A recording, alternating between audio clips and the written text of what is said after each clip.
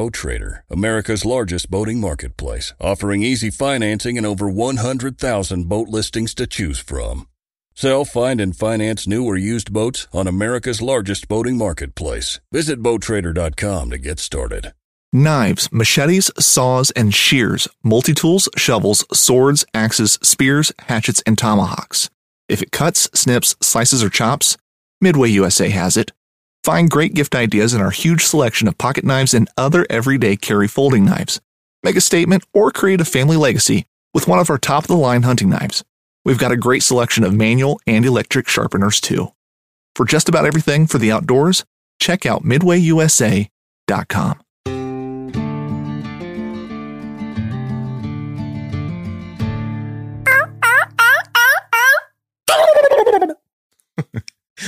Hey boys, it's turkey season. Coming up pretty quick here, guys. My wife scrounged up an old turkey article. This one's going way back. Doesn't even list in here what magazine it was. I'm thinking it was Sporting Classics magazine. And this hunt probably took place, oh boy, early 90s? I'm not sure, guys, but I remember it was a great hunt in Montana in the Short Pines.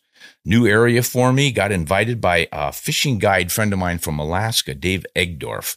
Called and said, hey, I have always wanted to try turkey hunting, and I think I could guide for them around here, but I don't know anything about it. Would you mind coming over and hunting with me and showing me how? Twist my arm, Dave.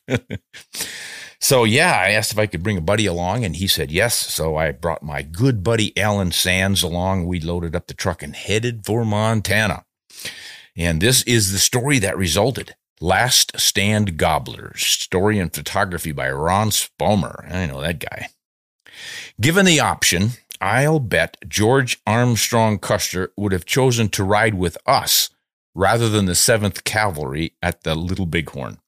True, the 7th met with a bit more excitement, but not much. Alan Sands, Dave Egdorf, and I were in the tracks of Custer last May. We were crawling through southeast Montana grass, sage, and pine needles while surrounded by our adversaries. 5 whooping gobblers, their faces painted red and blue, their war bonnets spread, commanded the high ground from perches in ponderosa pines on low ridges from which they could look out over miles of rolling range. We were sneaking toward 2 of them as the sun rushed toward the horizon. Within minutes, it would be light enough for the birds to spot us. Quick, crawl for those pines at the base of that there hump of ground, I commanded my men. If we can set up in time twixt these 2 closest birds, we might sucker 'em both in. Outnumbered or not, we'll give 'em what fur. Alan and Dave looked at me, rolled their eyes, and shook their heads. I ignored their insolence. I know when I'm having fun. Sands, belly out there and stick up that hen decoy. Then sit again that there pine tree and don't twitch until you can count the hairs on their chests. Egdorf, slide your butt down there and get your back again that other pine and don't shoot until Sands fires. To their credit, the men performed perfectly and without complaint. Within minutes, we were settled and the woods were quiet, save for the warbling sounds of mountain bluebirds and the bombastic yodeling of those turkey gobblers. White spider lilies lifted their delicate faces to the cold prairie air, and dark blue larkspurs stretched and yawned in the pale dawn. It was hard to imagine a battle might soon shatter this idyllic scene. We had crawled beyond the range of 3 gobblers, now sounding insignificant behind us. But 150 yards to our left, a tom was war-whooping like a fool, and with every 3rd or 4th gobble, he'd inspire a bird some 100 yards to our right, just over the crest of the ridge on which we hunkered. I mimicked the soft clucking of a walking hen with my diaphragm collar to let both birds know we were in the neighborhood. They went nuts. I let them boil for a few minutes and then cool to a simmer before I teased them again with a firm yelp. That did it. They were hot and ready to attack. A black blur glided down from the left. No sight or no word from the tom on our right. I hoped he wasn't sneaking over the ridge to outflank us. Our best chance was to have both birds attack upslope from our front. Suddenly, one gobbler sashayed between the dark ponderosa trunks 100 yards in front of us, fanning his big tail side to side, obviously trying to lure us into exposing our position. Well, we weren't falling for it. This was our ambush, and the Tom was supposed to make the mistakes. I teased him with a series of yelps. He responded with a lusty gobble and more flagrant parading, exposing himself dangerously. Still, we sat tight. Then the second Tom darted up to the first and joined his tail fanning display. Double temptation. No way, boys, I thought to myself. You're coming to us. I laid a sexy yelp on the brisk morning air, and that convinced them. Both birds turned toward our ambush and began to promenade. Strut, pirouette, drum. At 60 yards, they climbed out of a low saddle, saw the decoy, and tipped over their beards in their rush to reach it. Side to side, they rocked like box cars on bad track, charging Sands and Egdorf, who sat frozen against their pines. We were suffering this attack because of Dave. A veteran fishing and upland bird hunting guide in Montana, Dave wanted to expand his operation to encompass Merriam's turkeys, which were becoming increasingly common on the private ranches where he hunted. However, since he'd never before pursued turkeys, he enlisted my assistance. "Would you show me how to call turkeys if I took you to a ranch that's crawling with them?" he asked the previous winter. Well, that was tantamount to inviting an alcoholic to a wine tasting party. Nevertheless, I maintained my composure and drove a hard bargain. "Throw in some of that great trout fishing you have on the Bighorn River there, and I might be able to make it. Can I bring along a friend to share the driving?" Done. Having hunted the nearby Black Hills and plains of South Dakota in previous years, I felt fairly confident tackling Montana turkeys. Maybe not as confident as Custer felt taking on the Sioux and the Northern Cheyenne, but I was sure of myself nonetheless. Southeast Montana's turkey habitat is similar to northwest South Dakota's. Pine ridges, grassy hills, scattered sage, and a few alfalfa and wheat fields in the bottoms. I expected to find gobblers roosting on the pine ridges, but I didn't expect to find them so quickly or in such numbers. "There's one. There's another. And there. And there and there," I exclaimed. Dave parked his truck in the sage, and we rolled down the windows that first morning on our hunt. 5 gobblers? It was incredible. Dave just smiled as if to say, "I told you so." But we had no time for amazement. Dawn was nigh, so we grabbed our gear and trotted toward the nearest toms. Within 15 minutes, we were set up. Well, when those 2 gobblers raced up to our hand decoy, none of us twitched. I was impressed that Alan and Dave, raw recruits in these turkey wars, were cool enough to sit and watch the show. The gobblers were going to have their way with that decoy, and we would watch it all from 20 yards. But in one smooth motion, Alan suddenly raised his gun and fired, dropping the nearest tom instantly. The second bird leaped 15 feet into the air as if launched, landed on the downhill side of both the decoy and his fallen comrade, and ran right into Dave and his big 10-gauge Browning. Just that quickly, the fight was over. We turned and looked at one another. We looked at the gobblers. Dave gave a thumbs up. The sun had yet to break the horizon, and we had 2 mature toms in the bag. Custer would have loved such a setup, but he was so intent on glory that he, not his quarry, bumbled into the ambush. Instead of believing his crow scouts, and instead of believing his own eyes, instead of assessing his situation and proceeding with caution, vainglorious Custer charged across the greasy grass, the Indians' name for the Little Bighorn River, and into the largest camp of Sioux and Cheyenne ever assembled on the high plains. What ensued was a great victory for Native Americans, an embarrassing defeat for the U.S. cavalry, and annihilation of Custer's command. More than 200 soldiers were killed. Undoubtedly, Custer would have preferred hunting turkeys that fateful day, but he never had that option. There were no turkeys in southeast Montana in 1876. Bison, mule deer, pronghorn, elk, sage-grouse, sharp-tails, and jackrabbits, yes, but the nearest turkeys were no closer than southern Colorado. Today, transplanted Merriam's turkeys roam the pine ridges and sage grasslands of southeast Montana, and George Custer is a tourist attraction on the bluffs above the muddy little river where he made his famous last stand. Actually, Custer may have been dead before his last stand. Some historians now suspect he was shot at the river during his initial charge, and that necessitated the somewhat confused retreat of his men, dragging the dead or dying Custer as they went. Small white headstones mark where each man fell, a connect-the-dots trail tracing the desperate struggle for high ground. There, on Last Stand Hill, huddled a cluster of graves and the tall monument marking the site of Custer's defeat. Ironically, this site of the Sioux and Cheyenne's greatest victory over the treaty-breaking, encroaching whites now belongs to the Crow Nation, traditional enemies of the Sioux. Crow Scouts led Custer to the Little Bighorn encampment. They sided with the wrong team that day, but their investment eventually paid big dividends. There have been more than geopolitical changes on this land since 1876. In addition to introducing Merriam's turkeys, man has dammed the Bighorn River just a few miles west of the Custer battle site, creating one of the most productive tailwater fisheries in the country. The constantly cold, clear waters flowing from Yellowtail Dam nurture an estimated 3,500 6-inch or larger brown trout and 2,000 similar-sized rainbows for every stream mile. Huge browns were the norm 10 years ago, but ever since Montana Department of Fish, Wildlife, and Parks stopped stocking the river, resident rainbows have been spawning and repopulating on their own. They seem better able than browns to forage on the tiny midges, mayflies, scuds, and caddisflies in those cold waters. Bows average 18 inches, while browns are smaller on average. There are still some 20 to 24-inch bows and browns in the river, but not nearly the number there were 10 years ago.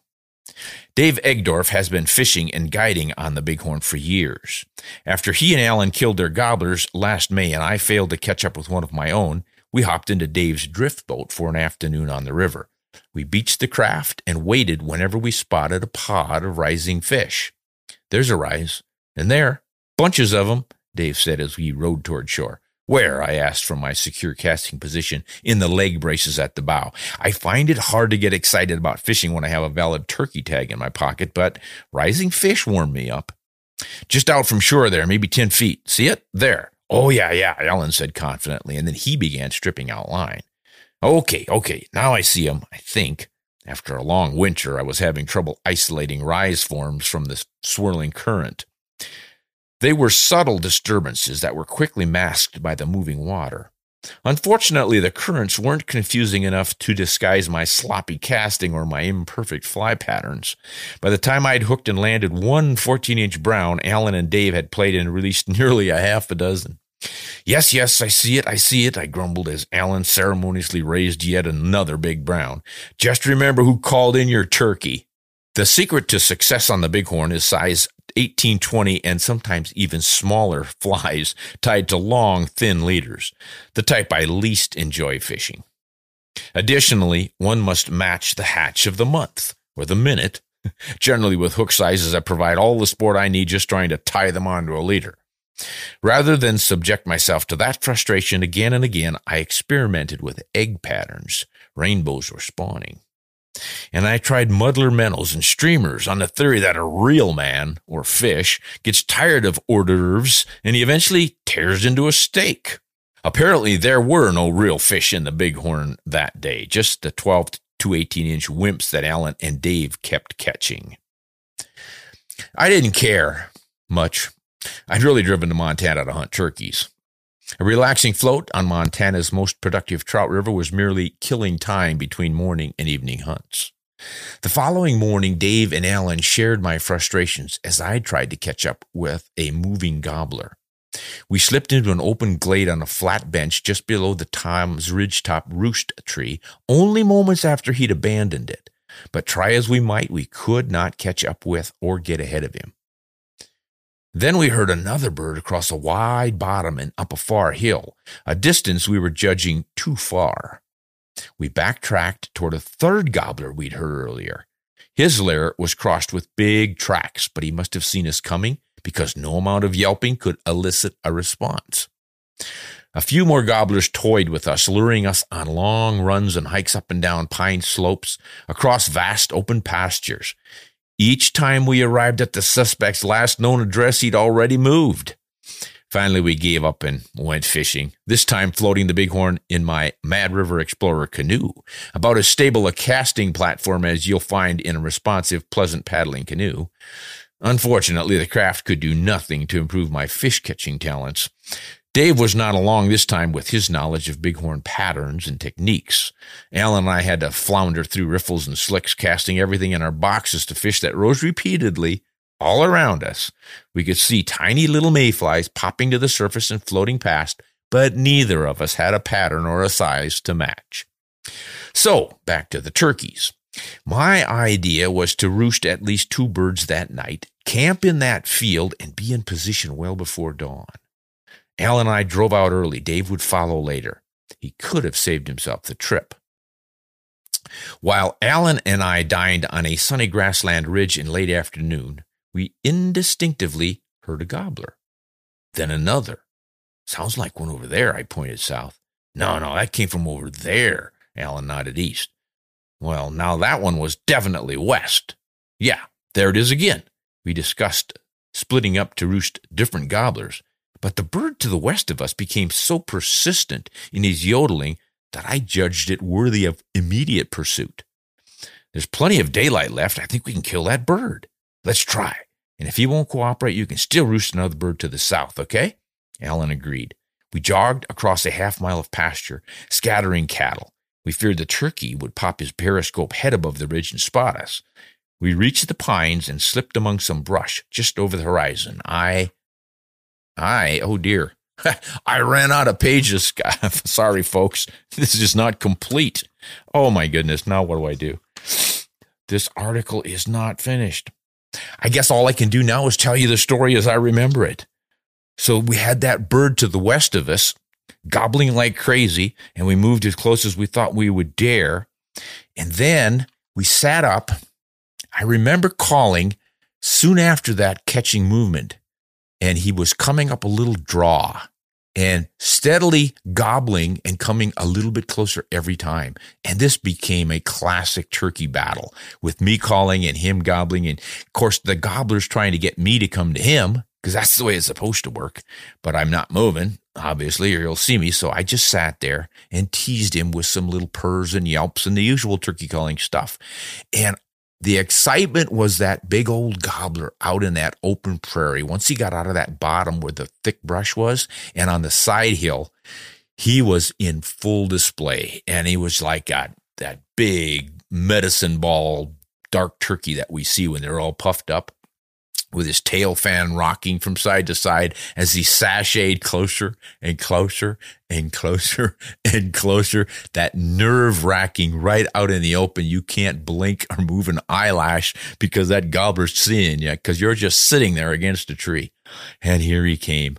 Oh, my heart was up in my throat on this one, but Alan and I both were just absolute statues frozen there against that tree until that gobbler got inside of 30 yards, turned a pirouette so that his feathers were blocking his head. He couldn't see me. I raised my shotgun. When he turned around, I went, he stuck his periscope head up when I got him.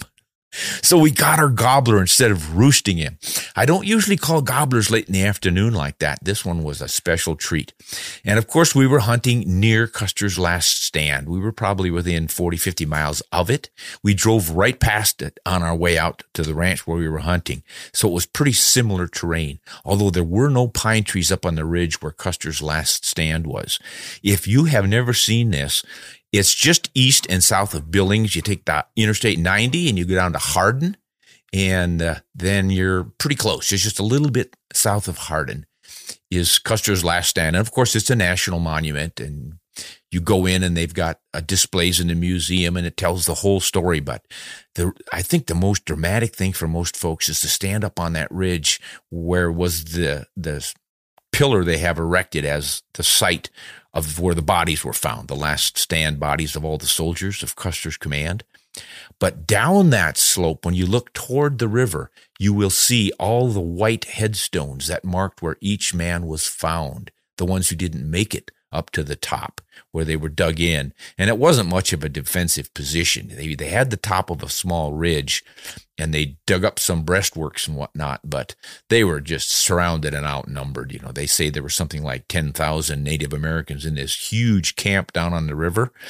But of course, not that many of them were warriors, but there were a heck of a lot more warriors than there were in Custer's command. And other Sioux and Cheyenne had the other troops pinned down or engaged in battle further to the south. Benteen, I believe, was down there, and somebody else. But it was just a fiasco as far as Custer and his men were concerned. They were just made the foolish move of, instead of waiting for the others, he wanted, I think, to get all the glory. So he charged down to the river thinking that he would rout the camp. And he had missed a lot of teepees in those cottonwood trees down in the bottom, I think. So that's where we were hunting, and that's made it extra special. So they still have a lot of good turkey hunting in that country if you can find an outfitter. I don't know if Dave is still at it. I've lost touch with Mr. Egdorf. He used to have a fishing operation there as well as one in Alaska. Had a lot of good fishing adventures with him over the years, but this little turkey hunt was really special. I'd like to do that again, calling 2 turkeys on the first try at the same time for both of my friends. That was pretty sweet. And then to pick one up a couple days later in the afternoon, just about what you would call a perfect turkey hunt, and all happened in glorious big sky country of Montana. Highly recommend it. Hey, this is Ron Spomer. I really appreciate you folks listening to our podcast. If you want to catch some of our more detailed YouTube videos on guns and ammo and ballistics and all that fun stuff, Ron Spomer Outdoors on YouTube. You can catch us. Our website is ronspomeroutdoors.com, and on there you can find rsotv.com. Join that up to see some of our longer videos and more detailed reporting on different rifles and shotguns we've enjoyed, and hand loading and different things that we can't necessarily show on these public channels. This is Ron Spomer wishing you successful turkey hunting this spring, and hunt honest and shoot straight.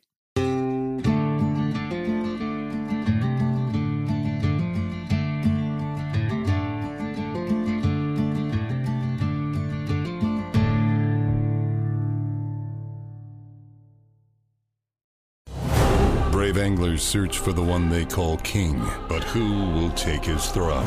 Tune in to Waypoint TV's Battle for Silver, Saturday, May 18th from 12 to 6 p.m. Eastern. Presented by Abyss Battery. Waypoint TV.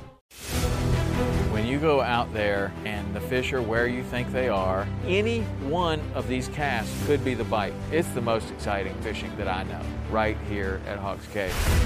Oh, that's awesome! Experience the best saltwater fishing the world has to offer. Don't miss Thursdays with Saltwater Experience. Brought to you by Golden Boat Lifts. Every Thursday night from 7 to 10 p.m. Eastern on Waypoint TV. The destination for outdoor entertainment.